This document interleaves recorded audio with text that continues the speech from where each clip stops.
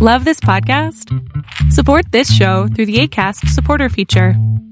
It's up to you how much you give, and there's no regular commitment. Just click the link in the show description to support now. Many of us have those stubborn pounds that seem impossible to lose, no matter how good we eat or how hard we work out. My solution is PlushCare. PlushCare is a leading telehealth provider with doctors who are there for you day and night to partner with you in your weight loss journey. They can prescribe FDA-approved weight loss medications like Wegovy and Zepbound for those who qualify.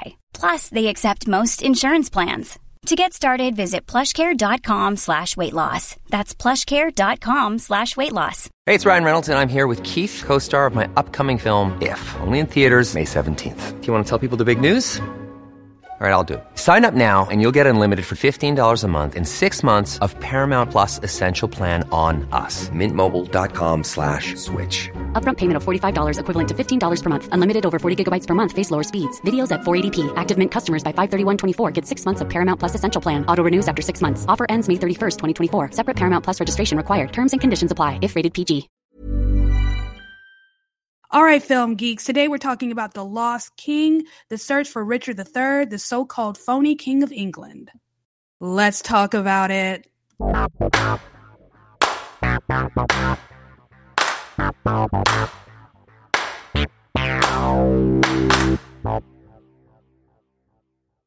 What's up, y'all? Welcome back to another episode of All Right, Let's Talk About It. My name is Savannah. I am your host. I do film reviews and film industry commentary. Now, we had a bit of a break last week. We did have an episode last week. It was last Monday, the 13th, and that was the Oscars recap. But we did not have a film review last week. Why? I didn't see a movie on Thursday. This is like the weird part of the dump months. The dump months being January, February, March, where it kind of lulls for me. A lot of the movies that come out around this time, I'm just not all that interested in. And all of this comes out of my pocket. So I have to be wise with where I spend my popcorn money because I have AMC A-list. I just pay $20 a month. I see 3 movies a week. So I have to be very wise with where I spend my popcorn money. And I did get to see Shazam. I saw it Friday. And we'll talk about that at some point. I have a lot of questions, especially with the way Ant-Man performed at the box office, but that's getting off topic. And I was kind of wondering what I would get to see this week because John Wick 4 is out, but I haven't seen 1, 2, and 3. I know, shameful, come at me. I really don't care. But I just haven't. But I had considered at one point just going to watch 4 because Bill Skarsgård is in it, and I like looking at him. That's it. That's the tweet. That would be my justification for watching it out of order. But after reading the synopsis, it looks like I really do need to watch 1, 2, and 3. It's not like, Scream where you can watch them out of order or watch the very recent one, having never watched the first 5, and you still kind of get a sense of what's going on, right? So I was left with very little options, which is kind of annoying.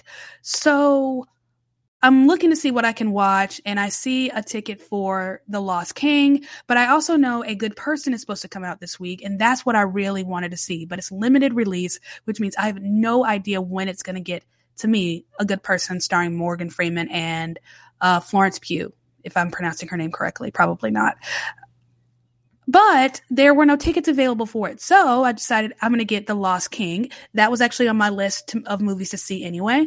So The Lost King. And I went back to AMC to see maybe if there's a movie I could watch maybe Friday or Saturday, because that seems to happen a lot where I watch a movie Thursday and I also watch another movie Friday. And lo and behold, all of a sudden, out of nowhere, there are tickets for A Good Person. So I exchanged the tickets. I got A Good Person for Thursday, and I figured I'll just see The Lost King some other time. Well, I go to the movie theater, ready to show my phone so the lady at the desk can scan my QR code, but I'm at the wrong theater. I went to my regular spot, and the theater is actually at Elmwood and Harahan. Well, because I wait until the very last minute to get to the theater because, 1, I've seen all the trailers, and 2, because I have an A-list membership, I get through the popcorn line very quickly. So I don't waste time. There was no way I was going to be able to get to Elmwood within 20, in the allotted time and not miss some of it. And I wasn't interested in missing any of it. So I just exchange the tickets again. So I saw The Lost King last night, and then I will actually be seeing A Good Person in a couple of hours, a little less than 3. So the plan is to see A Good Person, come back home, record an episode, and hopefully, cross your fingers, hopefully get that to y'all by 6. Again, cross your fingers. But let's talk about A Lost King. So the truth is, had I seen A Good Person first, I probably would not have gotten around to seeing this, even though it was kind of on my list of movies to see. But I'm so glad things turned out the way that they did, because wow, this was such a beautiful film. So, directed by Stephen Frears, this stars Sally Hawkins, Stephen Coogan, who also helped produce, Harry Lloyd, Mark Addy, James Fleet. This is about Philippa Langley, played by Sally Hawkins, and the role she played in the discovery of the remains of King Richard III. So this is what I came to understand about King Richard III, because I'd actually never heard of this particular dude until last night. Whenever I hear King Richard of any kind, I immediately think of the Robin Hood, the cartoon version, because that's my favorite, and how he was hypnotized and sent on a crazy crusade, and then that song right after the archery tournament, Phony King of England. Like, so funny. And that's the first thing that pops into my head. The lion, King Richard. But King Richard III was clearly a real person. So this is what they know about the man, that he clearly died in battle in 1485, but no one was sure as to where his remains were. There were rumors or assumptions that his remains may have been thrown into a river and scattered. And there are people who believe that he was just buried somewhere. There was some documentation that his remains were collected and he was buried somewhere. It was just a matter of finding it. So Philippa Langley in this movie, now this is based on a true story, but I'm not sure what's true and what's not. Again, I'd never heard of her or really King Richard III until this movie. So I can only judge what the movie's telling me. So what we know from this movie, and this is what it happened, is she takes her son. Let's backtrack a little bit. So Philippa Langley is, according to the movie, she's a 45-year-old divorcee who suffers from chronic fatigue syndrome. And that's very important because chronic illnesses, and anyone who has a chronic illness can tell you that it's really hard to get people to take you seriously. Not just, regular everyday people, but even doctors. There are a lot of doctors, when looking at chronic illness, chronic fatigue syndrome in particular, they don't even believe that they exist. So there's something wrong with you, and no one believes you. But Philippa Langley is lucky in that apparently she does have a doctor who believes her, and she's on medication to maintain it. However, there seems to be a bit of prejudice with respect to her and her illness. So 45-year-old divorcee suffering from a chronic illness, and we meet her when she's on her way to the office and she gets passed over for a promotion because, one, apparently she's not young and fresh enough. The boss wants to give this younger generation an opportunity, despite the fact that she's been there for a long time. She's done good work. She's made deadlines. And also the doctor brings up her illness. Not doctor, but her boss brings up her illness and seemed to think that her illness affects her performance, but she disagrees, dismissing her outright because sometimes she has to take days off because she's just so worn down and so worn out that she can't really function. And so we have this woman who there seems to be these misconceptions about who she is and how she functions, how she performs, what she's capable of, and the good that she does. That's her frustration, is her boss clearly doesn't see the contributions she brings to the workplace. She feels like she does not matter. Well, then we get to a part where she takes her oldest son to see King Richard III, the Shakespeare play. And there's something about this performance that just kind of snatches her, and she finds a bit of a kindred spirit in King Richard III. She connects with this character. It's almost like she found something relatable to her own situation, because you have this king in this play who is more fiction, it seems, than actual nonfiction, because a lot of what we know about King Richard III before this all happened, the discovery of his remains and all that, a lot of what we know came from Shakespeare and his kind of fictionalized version of who this man was. This man who apparently may have killed his nephews to ascend to the throne. I had to look up a word I'd never heard before, usurper.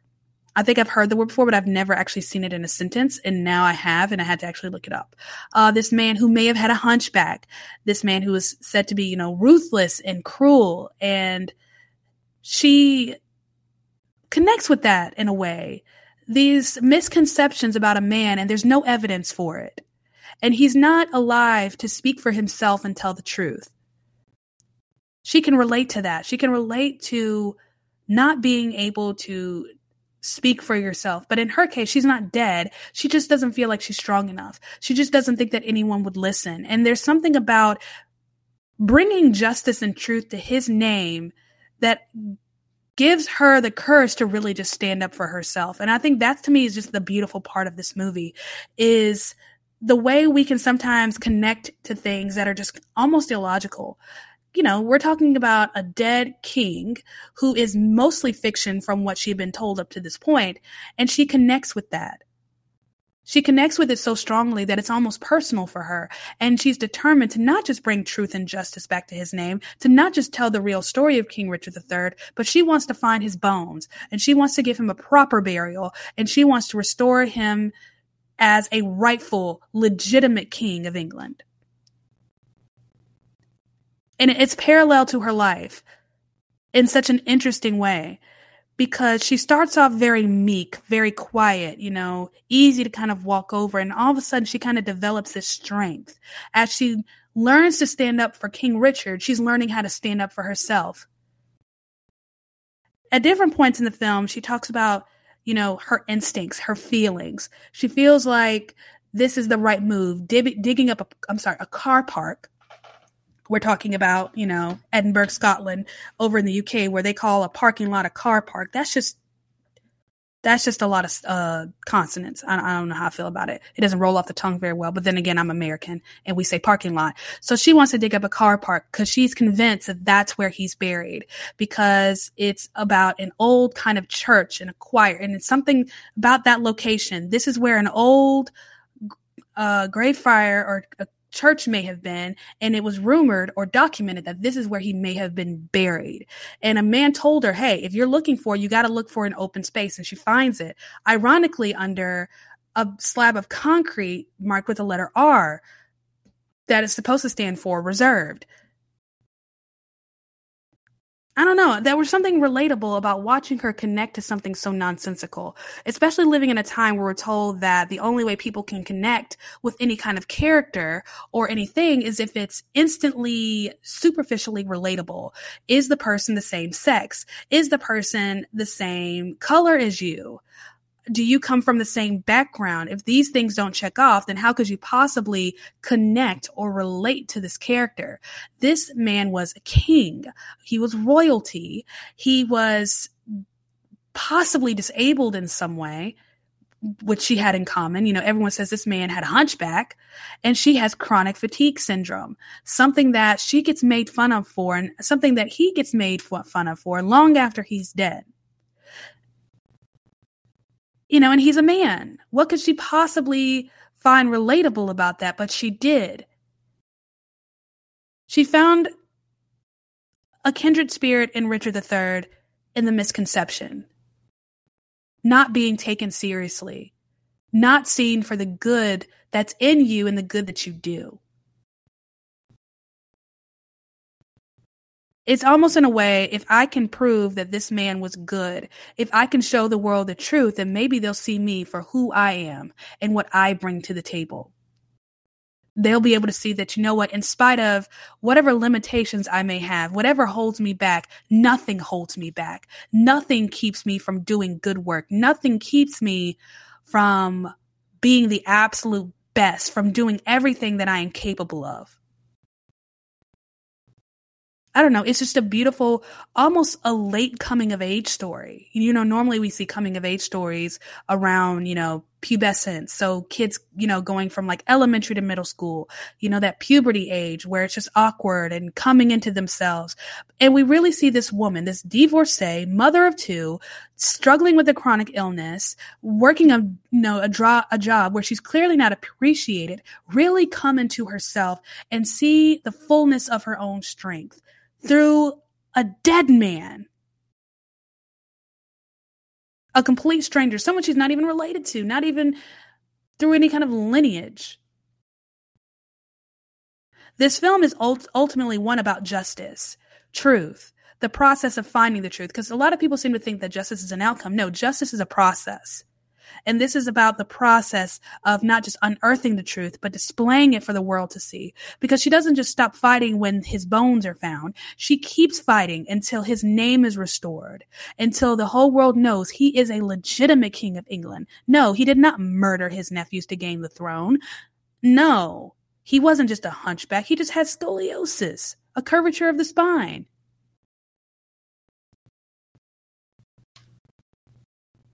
Justice is getting to the process of restoring this man's name and the steps that were taken to get there. And in the process, restoring her own name and her own reputation and restoring her own strength.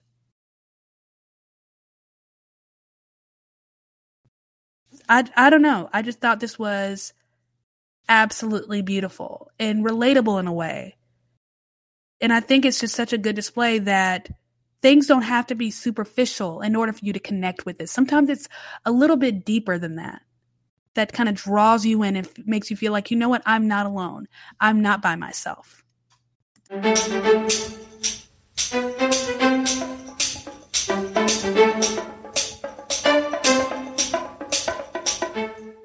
Now, whether or not this movie is quality is a completely separate question than what is this about? What is the context? Did I enjoy it? Now, as far as quality, I thought this was just a very beautiful, well done film. British films are just... If you're looking for plump lips that last, you need to know about Juvederm lip fillers. With Juvederm Volbella XC and Juvederm Ultra XC, your lip look, whether it's subtle or bold, can last up to 1 full year with optimal treatment and no additional maintenance. Find a licensed specialist and see if it's right for you at Juvederm.com today. That's JUVEDERM.com. Add fullness to lips in adults over 21 with Juvederm Volbella XC or Juvederm Ultra XC. Do not use if you have severe allergies or a history of severe allergic reactions, or if you're allergic to lidocaine or the proteins used in Juvederm. Tell your doctor if you have a history of scarring or taking medicines that decrease the body's immune response or that can prolong bleeding. Common side effects include injection site redness, swelling, pain, tenderness, firmness, lumps, bumps, bruising, discoloration, or itching. As with all fillers, there's a rare risk of unintentional injection into a blood vessel, which can cause vision abnormalities, blindness, stroke, temporary scabs, or scarring. For full, important safety information, visit Juvederm.com. Hey, it's Ryan Reynolds, and I'm here with Keith, co-star of my upcoming film, If, only in theaters May 17th. Do you want to tell people the big news?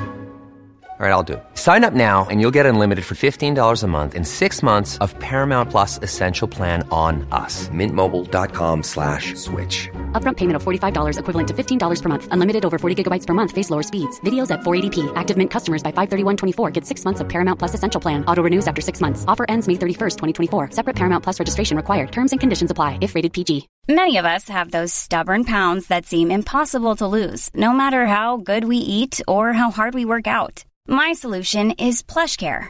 PlushCare is a leading telehealth provider with doctors who are there for you day and night to partner with you in your weight loss journey. They can prescribe FDA-approved weight loss medications like Wegovy and Zepbound for those who qualify.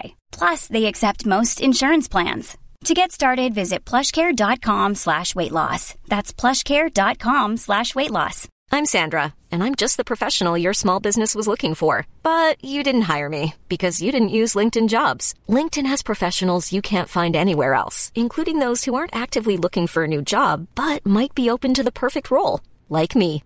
In a given month, over 70% of LinkedIn users don't visit other leading job sites. So if you're not looking on LinkedIn, you'll miss out on great candidates like Sandra. Start hiring professionals like a professional. Post your free job on linkedin.com/people today.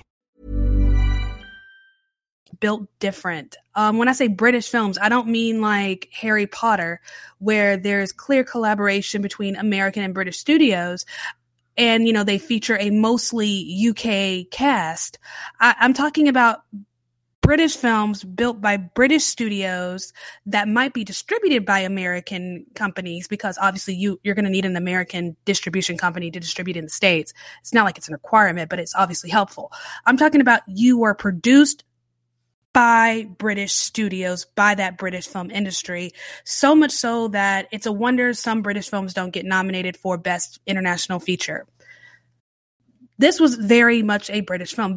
Like I said, British films are just built different. From what I've noticed, they tend to be just a little bit brighter, not so dreary, which I think is kind of a contrast to what so much of that country looks like.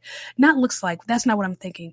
I think just the perspective a lot of Americans have of that part of Europe, London, England, Scotland, Ireland, the American perspective of that country tends to be darker and a bit drearier, which might be true to real life. I don't know. I've never actually been to that part of Europe. The only European country I've ever been to, apparently, was Germany, when I was a baby and my dad was stationed there. So I don't remember it. There's photographic evidence, but that's about it.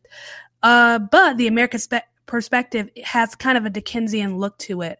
Not that there's this negative connotation associated with those countries, but there's something about the unique beauty of that part of the world, the beautiful, lush English countryside, and, you know, the Scottish castles, the Scottish greenery that in American cinema tends to have a very overcast look. There's something about it that gives it an extra little contrast, that brings out that green and brings out the stone. It's just different. But then when you have a film that's set over there, it looks like it's all of that, it tends to be a bit brighter. And I don't know if that's kind of to offset the American view, or even because it's a little more overcast. It rains a lot over there, kind of like our Seattle or some Pacific Northwest, that the overcast is just true, that they really want to display just how bright and beautiful this place is, more so to match the character and the mood. Does that make sense? But that's just something I've noticed with British films, is they tend to be a bit brighter as opposed to the way that part of the world is portrayed by American cinema. They're both beautiful. It's all about displaying the beauty, but there's something about the contrast, the slight darkness, and then the bright green that Americans are just obsessed with. Whereas the British, when they film their landscape, is like, we want you to see everything in the bright, beautiful glory. Here it is. And it's lovely. So this was beautifully shot. I don't know. It makes me wonder though, if when you live over there and you see stuff like that all the time, it's your normal. It makes me wonder how you perceive it when you see it on screen. Now, a movie that came out this past summer, Where the Crawdads Sing, takes place in North Carolina, coastal North Carolina, but it was filmed, basically my backyard. So in the marsh and swamp of Louisiana, South Louisiana, parts of it were filmed in New Orleans. And I don't know, I've only been here for a little over 3 years. So just to see that landscape captured that way, to me, it's just gorgeous and it's stunning, and it makes me appreciate it that much more. I'm wondering if for people, when they see in the UK, England, Scotland, Ireland, and all that jazz, when they see all of the glory of where they live, do they feel a sense of appreciation? I don't know. It has nothing to do with anything, but I am very curious. So if you are from the UK and you are listening to this, and I just want to know, when you see your landscape on screen, what are your thoughts? How do you feel about it? Because I know when I see some of the most beautiful parts of America on screen, it fills me with a sense of pride. I'm just curious what that looks like from a different perspective. But the film is beautifully shot. And again, I think that has a lot more to do with me being an American and that place being so foreign, and the way it's captured is just beautiful. It's the best of it. And it never gets old. It never gets old. And then you go into the acting. Sally Hawkins is just wonderful in this. She does such a good job. I think that her character is just so well written. It's a very definitive character arc. Again, this is kind of like a late stage coming of age, because we watch this woman start from this kind of lowly and meek place who really doesn't know her own strength, come to find that strength. This very strong character arc, and she gets to this peak, and then she hits that peak, and all of a sudden she's kind of back to where she started. She's back to having to prove her legitimacy. She's back to having to fight for the legitimacy of this lost king. And we kind of see that downward slope where she still maintains that strength, but she doesn't have to fight for it anymore. Okay. It's hers and she owns it, and no one can take it from her. And now she's able to take that strength and share it and display it. That's kind of the ride that this movie takes. The character is just so well written. She's such an incredible actress. And she did such a great job. You had supporting in Steve Coogan, who helped to produce this, who plays her ex-husband. I didn't like him for a good chunk of the movie. Not so much his acting, but just the character. Like, I really didn't like him. Loved her. Loved everything about her. And I loved everything she loved. Her obsession with King Richard III became my obsession. She really has a knack for kind of bringing you in and making you kind of feel what she's feeling, and her kind of mixed feelings about her ex-husband. I felt that as well. But as she started to grow more fond of him and started to love him again, I started to give him a break. You have, I believe, Andy Mack, who, let me make sure I'm getting this man's name right. Bless his heart. It's Mark Addy. I was close. Who's Andy Mack? Oh, that's a Disney Channel show.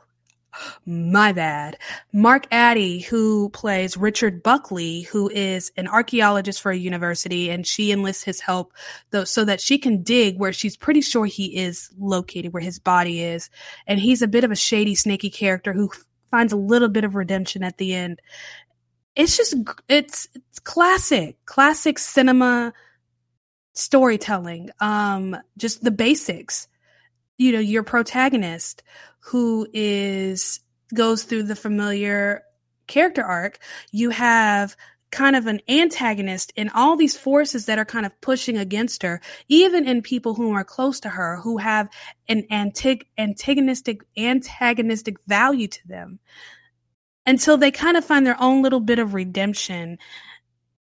And, you know, fellow sidekicks and characters, people that kind of help to move the plot along and push her forward. So very just classic, good cinema, good on-screen, fun. You don't see that anymore. Everyone's trying to be different. I don't know if you go on TikTok or not, but there's a lady who, you know, kind of, I'd say, air quotes, reviews some of the worst cooking videos. And she always says, everybody's so creative. That's kind of where cinema is right now. Everybody's so creative. Everybody's trying to do something extra and different. And sometimes what you want is just classic cinema. And I think that's why Top Gun Maverick did so well. It's classic cinema. It's just classic cinema. Straightforward. And I think that's something to appreciate here. But yeah, it's well written. It's well shot, very well acted. You have Harry Lloyd, who is kind of playing three different characters in a way. He plays a guy named Pete. We don't really learn his name until the very end. Pete plays King Richard III in the play that she sees at the beginning of the film. And then, so he's playing Pete. He's playing Pete playing King Richard III. And then he becomes sort of an apparition. Someone that we kind of see to represent King Richard III throughout the film. Almost like a comrade for her, a confidant. You know, the people closest to her think she's crazy, think she's lost her mind, think she needs help, think she needs to slow down.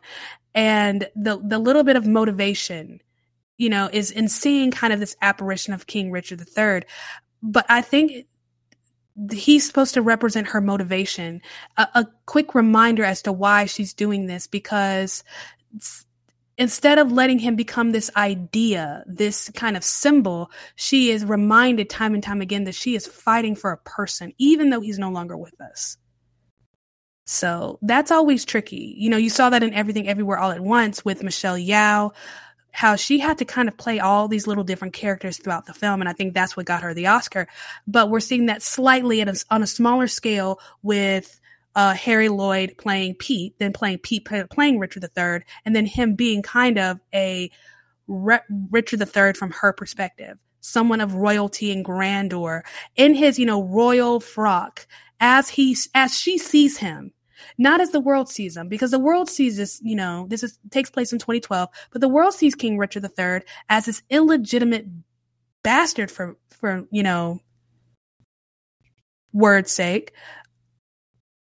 And she sees him as this legitimate king, this man who deserves his crown, who deserves his noble steed, who deserves his coat of arms. That's how she sees him, and that's how she continues to see this apparition. I thought that was very interesting, how she keeps the prize in mind. She always keeps what she's fighting for at the forefront, and she doesn't waver. So hats off to Mr. Harry Lloyd. But yeah, I thought this was just a solidly beautiful film, simple classic cinema, definitely worth the ticket.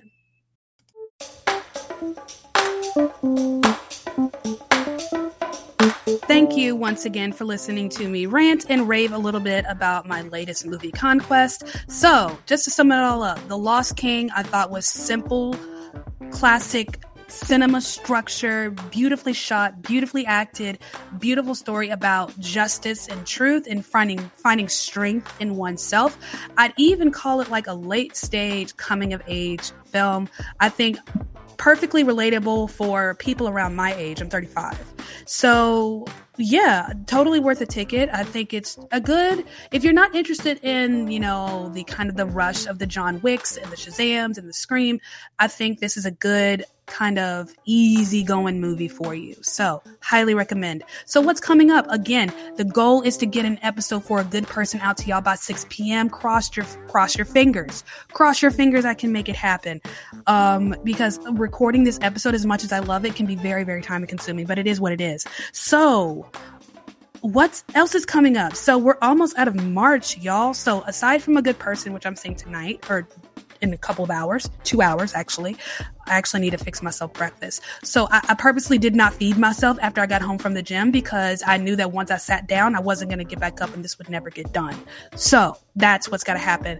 But coming up in the next couple of weeks, Dungeons and Dragons. I just got my ticket for it. I'm seeing a movie called 1001. Also next Friday stars Tiana Taylor, I believe, if I'm not mistaken. And then we get into April. So what's coming out in April? A couple of movies I'm not sure, but Super Mario Brothers, Paint with Owen Wilson, I kind of want to see. It looks like it's a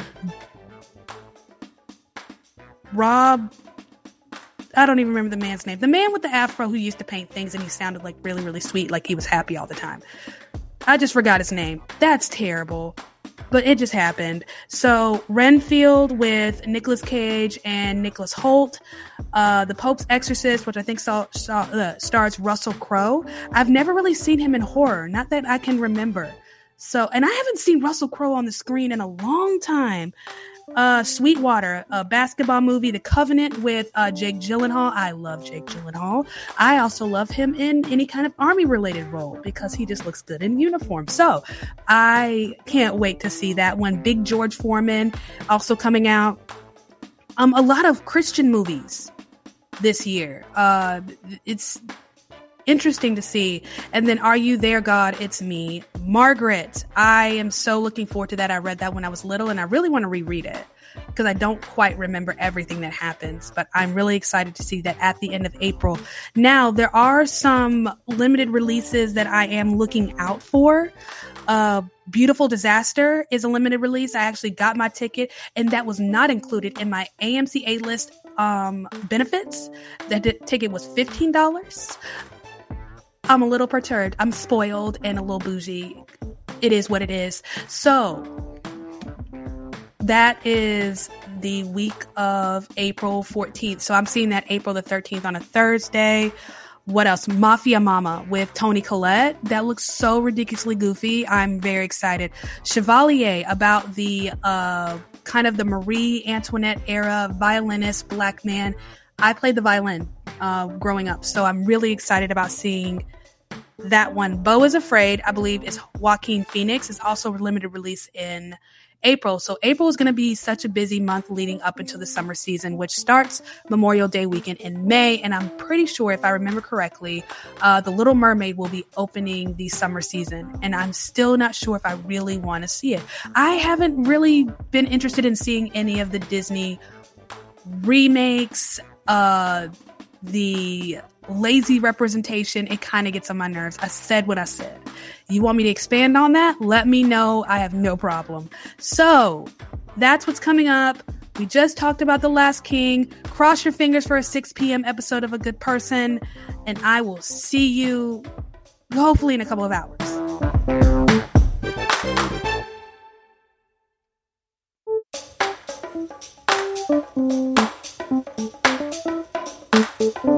Want to advertise on this podcast? Check the episode description to see how you can be featured on the next episode.